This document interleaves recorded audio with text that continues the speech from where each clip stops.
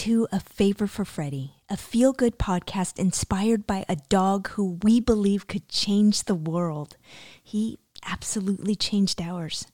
I'm your host, Jill, and I'm thrilled to introduce our very first A Favor for Freddie guest, Veterinarian Dr. Lucinda Hodges.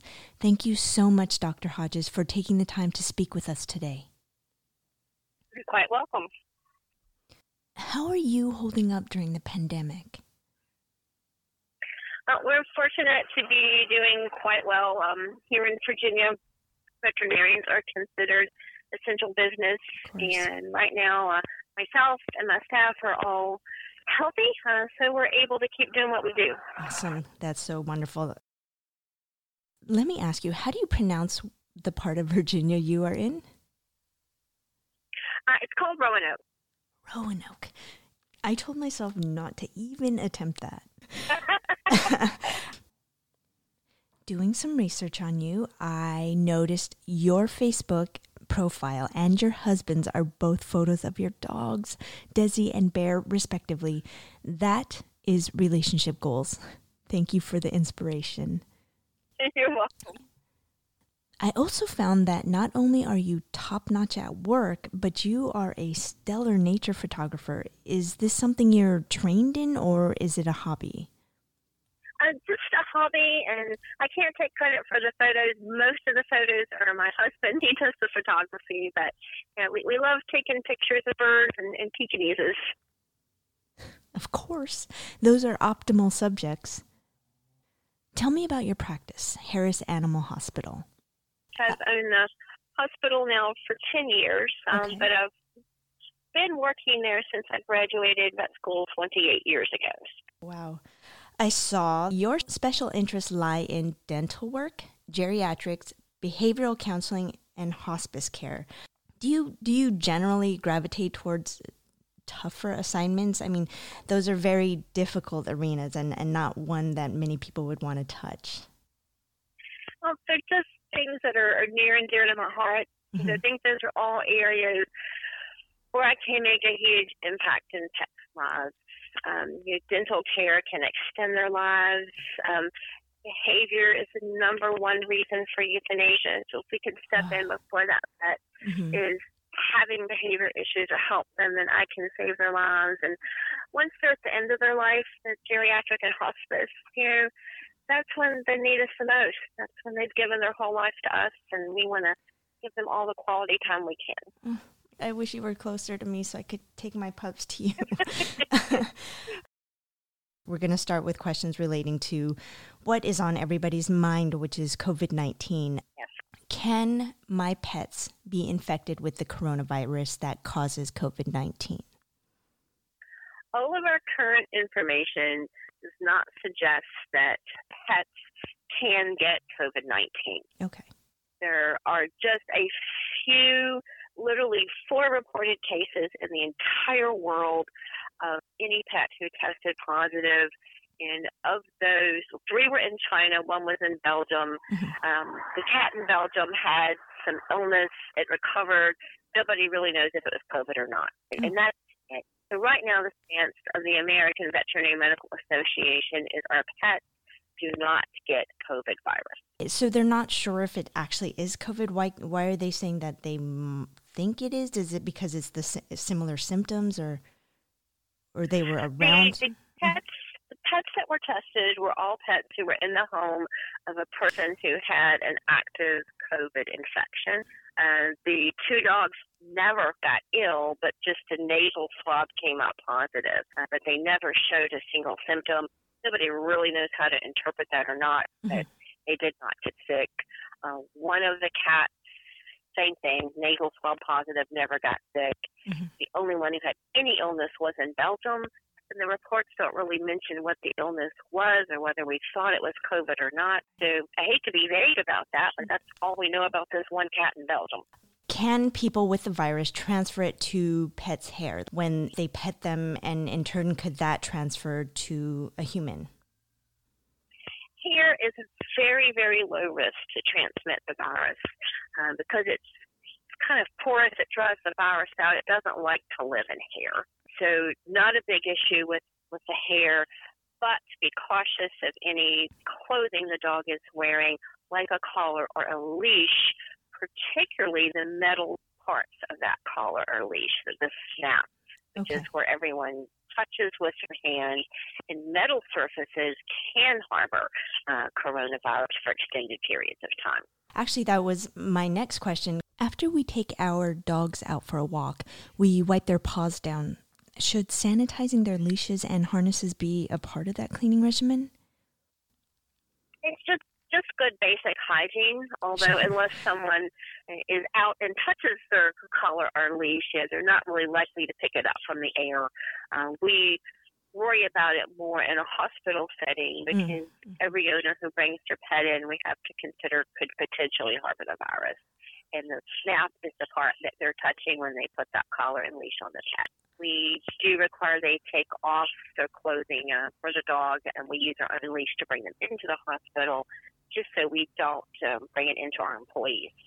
Is this standard by the CDC, or is it what you've enacted yourself? I don't know that that's a standard from the CDC yet. This is all new territory for all of us. Sure. But it has been a recommendation by some other current experts, particularly we're following the protocol that the Virginia Maryland Regional College of Veterinary Medicine is following with their intake of pets so we can decrease our risk.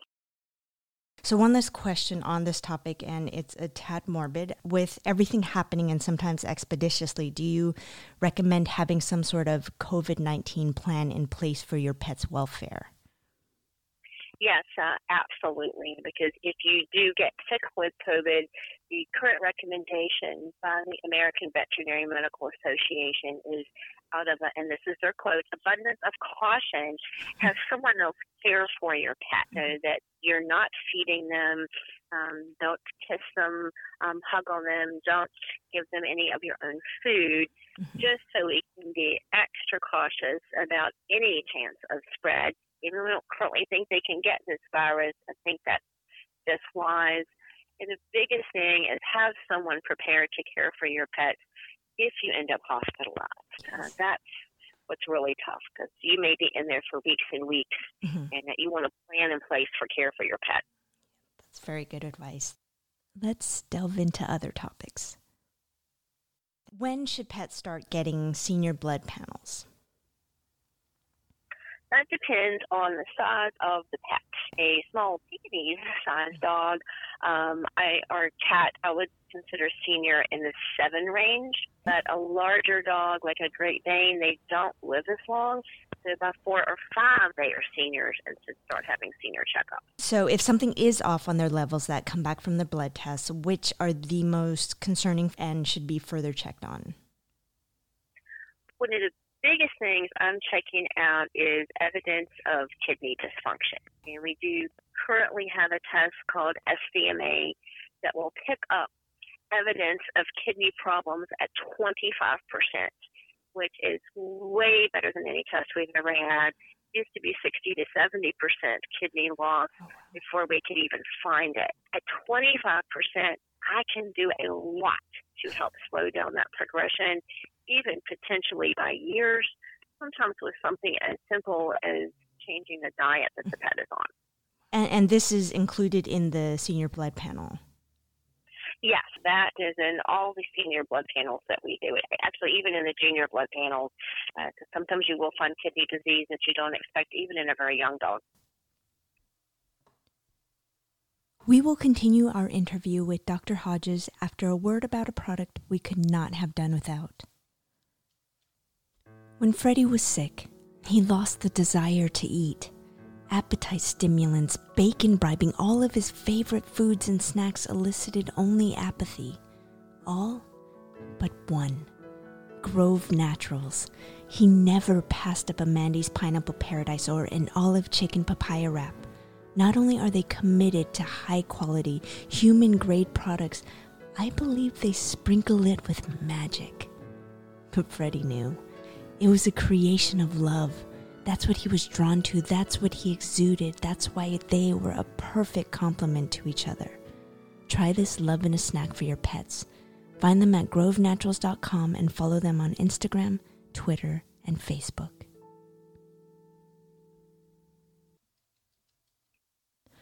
Why don't veterinarians practice alternative therapies?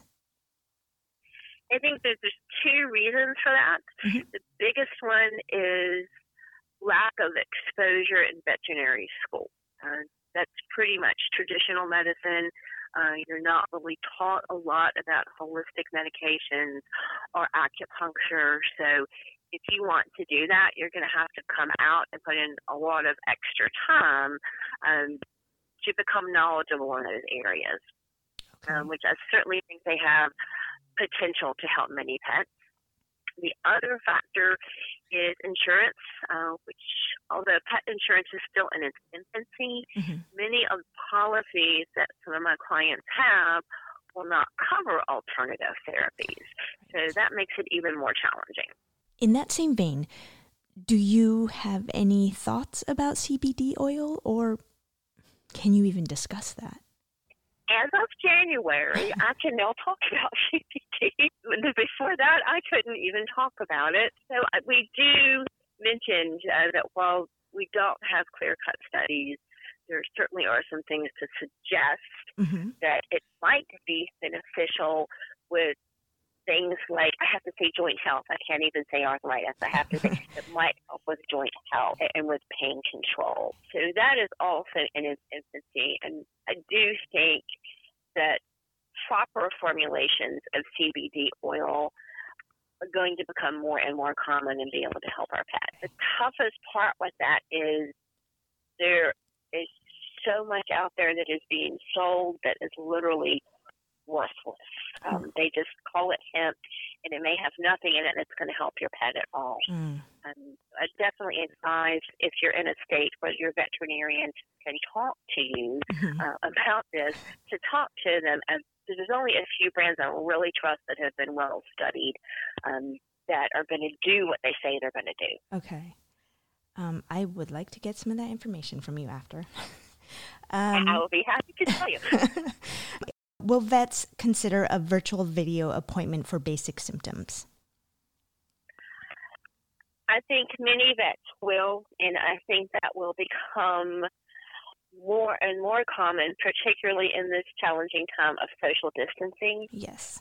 But one of the biggest problems that we have with that is we are afraid that we're going to miss something, because there are so many things that we cannot tell from a video or a conversation. Mm-hmm. In particular, I recently saw a very nice poodle whose owner had called and made an appointment for what she thought was a simple skin rash. Okay. Sounds easy enough. I should be able to look at that on a video, get you some antibiotics and cream, because I had seen this dog. I wouldn't even consider it if it wasn't someone who was an active client. Mm-hmm. But when that dog came in for her physical, she did not have a skin rash. She had bruising under her skin, which was an indication of a life-threatening autoimmune issue. She could not clot her blood. Oh. Had I sent her home with some antibiotics based on a video, she would have died within days. And that would have truly haunted me. Of course.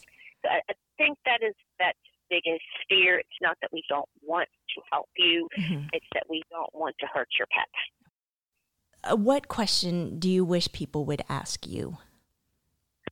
How do I brush my pet's teeth? Yeah. I love teaching people to brush teeth, and dental care is so important. Our pets live years longer just by doing proper dental care. Yeah. How often do you suggest dental? That depends on the pet. There are some pets that may only need a dental cleaning every few years. There are other dogs that have really high-risk teeth. In certain breeds, the smaller breeds like Pekingese and Poodle, sometimes they need literally a dental every 6 to 12 months in order to keep teeth healthy. So how do you actually teach your clients how to brush their dog's teeth? I have them start with either a gauze square on their finger or the little finger brush, because I think those are less intimidating than a toothbrush at the beginning, and have them find a toothpaste flavor the pet likes. There's a chicken flavor, but there's a lot of other flavors out there. and allow them to start just by rubbing the front teeth a little bit and praise. It's so important to go slow. Tell your pet how much you love them.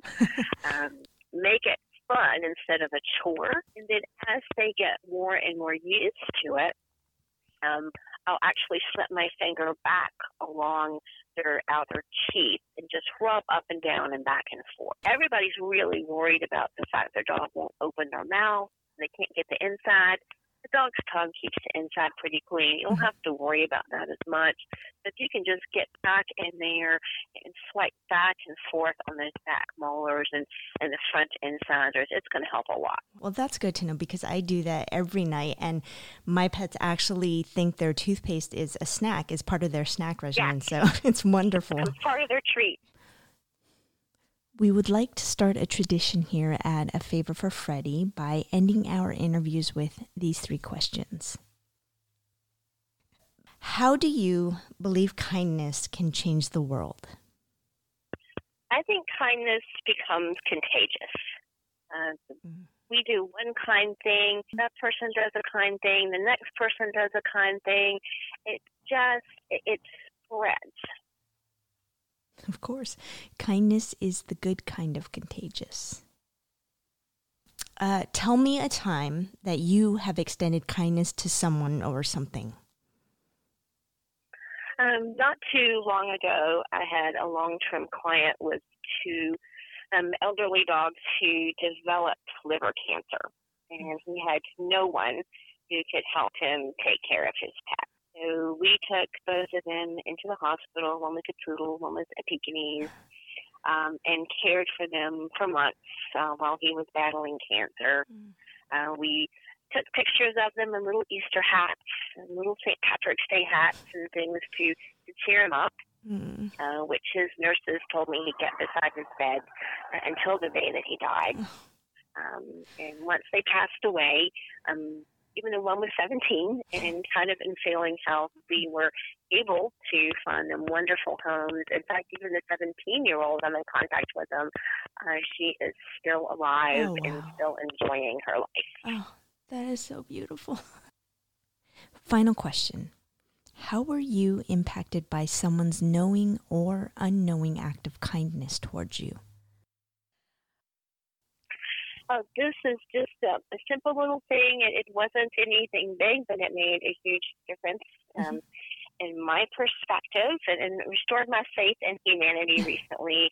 With all of our challenging times right now with supplies and people fighting over toilet paper, I had to go out to find Lysol spray from the elderly mother who we help care for. And every store in Roanoke was out of Lysol. Finally ended up at Lowe's and was walking back towards the cleaning section when a lady was in front of me and clearly on the mission, kind of breezed past me, went straight to the aisle and scooped up the last 5 cans of Lysol that were there. Oh, no.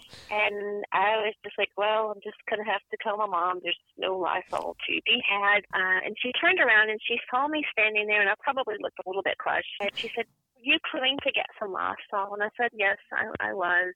And she handed me a can of Lysol, which totally blew me away because I did not expect that at all. Yeah. And it was a kindness that made me want to go on and do something nice for someone else. You want to continue that. It's a beautiful thing. Just a simple can't change the world. Exactly. Thank you, Dr. Hodges, for your time and knowledge. I'm sure anyone who listens to this will feel more enlightened to do the very best for the well-being of their pets. You're quite welcome. An addendum to my interview with Dr. Hodges, which we recorded on April 5th, Dr. Hodges states, since we last spoke, there has been some concern that cats may be susceptible to COVID, but there are only reports of illness in the one cat in Belgium and some big cats at the Bronx Zoo. Her personal belief is that if cats were very susceptible, we would be seeing far more cases given the hundreds of thousands of people that are infected. She will keep us abreast of any other developments, which I will update for you on afavorforfreddie.org.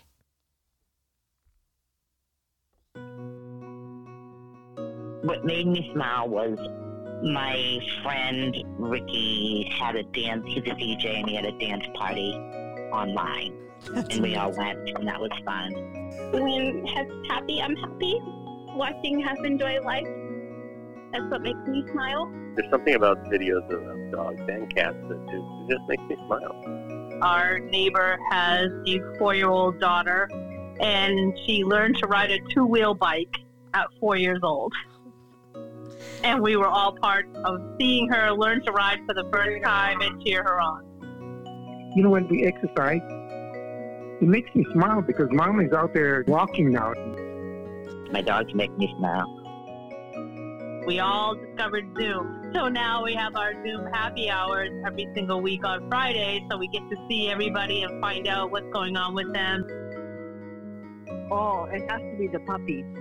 Bring us so much happiness and joy and laughter. It's just unbelievable.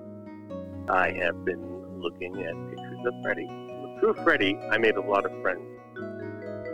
In the end, it is the little things that make us smile. And dogs, like a little Pekingese with the biggest heart. Until forever, Freddie. Thank you, healthcare, frontline, and essential workers. We are so humbled and eternally grateful for you. Please stay safe. Music written and performed by Alex Guzman with additional vocals by Jamie Channel Guzman. This episode is hosted and produced by me, Jill Kaneshiro. A heartfelt thank you to our listeners, donors, and Patreons. For more information, visit afavorforfreddie.org and follow us on Facebook, Twitter, and Instagram.